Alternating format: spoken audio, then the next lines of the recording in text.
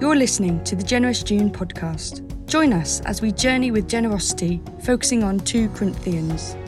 Daily reflections hosted by the Diocese of Winchester.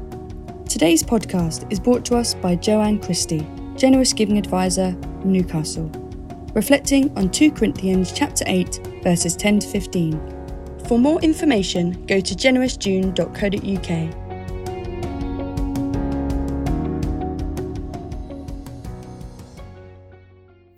As the COVID-19 pandemic took hold last year, food banks in the UK reported demand tripling as coronavirus lockdown threw millions out of work. The public response was impressive, with nearly 1 million people volunteering to help the NHS and their local support centres. Such a surge in generosity may well have led us to hope that the pandemic signalled a transition to a kinder society that looks out for one another. A society that aims to level the playing fields when Providence gives more of the good things in life to some and less to others. Sadly, evidence from food banks indicates that food poverty continues to afflict vulnerable families, but the initial public generosity during the COVID-19 crisis was exceptional and will not become the new normal. In today's reading, Paul reminds us that it is the will of God that by mutually supplying one another, there should be some sort of equality. But more than this, Paul's advice to the Corinthian church is this: what we start, we should finish. It is a message as straightforward and relevant today as it was then. Paul writes to the believers in Corinth about their earlier intentions to participate in the collection for churches in Judea during the previous year. They seem, however, to have become sidetracked. Paul reminds them and us of the need to carry through on our commitments, as other people are counting on us.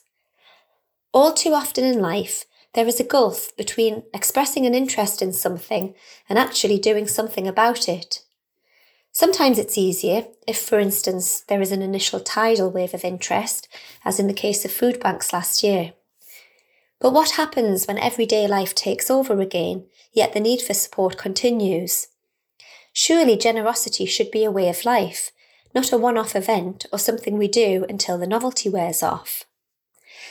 Obviously, there are many situations in which circumstances change or other priorities take precedence, and we need to adjust our commitments.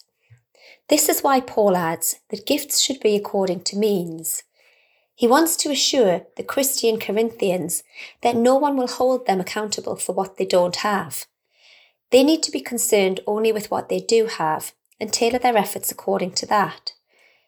It can be all too tempting to let the modesty of our talents, time or resources intimidate us so that we stop doing something, be it a regular trip to the food bank or a regular phone call to someone we know is lonely. Worse still, that it should prevent us ever starting in the first place, as in the case of the Corinthians. Initial good intentions or short-term bursts of generosity then are like buds on a tree. They are pleasant to behold and give hope of good fruit, but without timely action, ongoing attention or regular commitment, they can be lost. Beyond this, if we do not fulfil ordinary commitments at work, or if our generosity lapses when a need clearly persists, how can our words or actions possibly convince people that our God will fulfill his promise of eternal life?